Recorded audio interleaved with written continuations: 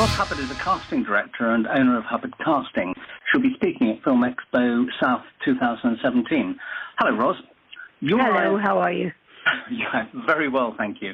Your IMDb entry suggests that you've cast just about everybody in just about everything significant. So, I love that interpretation. That's great. So I'd like to ask you, first of all, at what stage of development should a casting director be attached to a film? As early as possible. So once the film is decided that it's going to go ahead, is in a decent state of script, and hopefully has a good director attached, that's when the caster should get involved. So what's the hallmarks of an effective casting process? The hallmarks are what the audience thinks of it in the end. We're all here to entertain people, and in whom we serve is the audience. So the hallmarks of an effective casting process is the enjoyment or the edification or the appreciation of a film from the audience. What would the production see in terms of an effective casting process? A load of money is what they'd like, really. Most productions are in the job to make money, so their hallmark might be slightly different to something I might see, or the director might see, or the writer might see. So basically it is a business and people are in it to make money. So there's a hallmark, number one. Number two is to make a difference. You try and affect people by what you're doing. A good story, a good point, a process that helps people to think more about a subject, just like Ken Loach has done with Daniel Blake. That sort of film wakes you up and makes you look and think about your life and what you're doing. Do you find you, as a casting director, have quite a lot of input on the story, if you notice holes in it, perhaps? We haven't got a lot of input on story, and also once we've accepted a script, we've taken it because we like the script, so we wouldn't be trying to turn around it too much. But we do make the odd comment, and some people have respect for it. But we are casting directors, and we're all in very special places in the business, so they might actually say, what in the name of God would the casting director be talking to me about my script? But it wouldn't stop me if I felt I had something to say. Not at this stage of my life, no. What are the big benefits that a casting director brings to a production? Well, we know the actors for a start. We know who might consider doing it.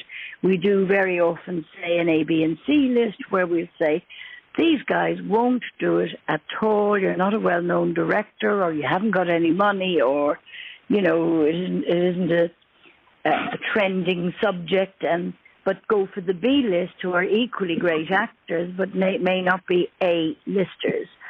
So that's a casting director can bring that knowledge immediately. Most people ignore it and want us to go straight to the A-listers, by the way, the minute they bring in their baby, which is the script. So would you say that this actually turns maybe an unproducible idea into something that actually can be produced because of your special knowledge? Sometimes it does. Sometimes it doesn't, because if people come in with so much pressure from the distributors or sales agents to get big names to produce the film, and we can't get them for them because they're not A-lister directors, or the money isn't right, or in fact most of the time they don't have any money when this happens, we can't do a miracle. We can't perform a miracle, you know, and get actors who don't want to work on a smaller film, let's say, unless there's some hook, such as an amazing director like Ken Loach or Terence Davis, who we do work for. Those sort of directors will haul in very, very good actors, and we will know how to go and get them. But you don't always win. It sometimes helps. Sometimes we persuade the distributors, the producers, to just look a smidge lower, but this is the hot one coming through. This is the one that next year we won't be able to ask, because we know that sort of thing. We know who's doing well and building up, you know. So a perfect introduction to my final question, which is how should productions that have to work short crewed, how should they approach casting? Well, I think it's very difficult for them to work without casters because it takes a bit longer. But they can actually cast the film themselves. They can write to people, they can find out the agents, they can call up or write a letter, send their script. It will sit longer on the pile. It's a matter of luck if it emerges to the top. So it's very difficult.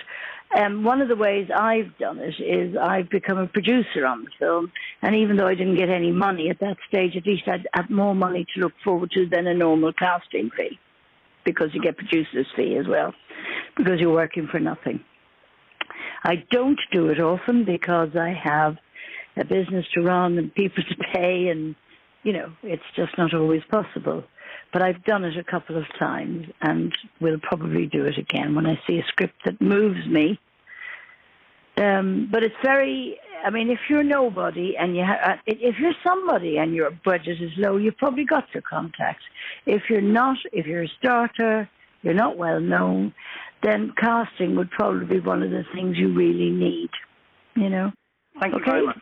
All right, then. Thank you. Bye-bye.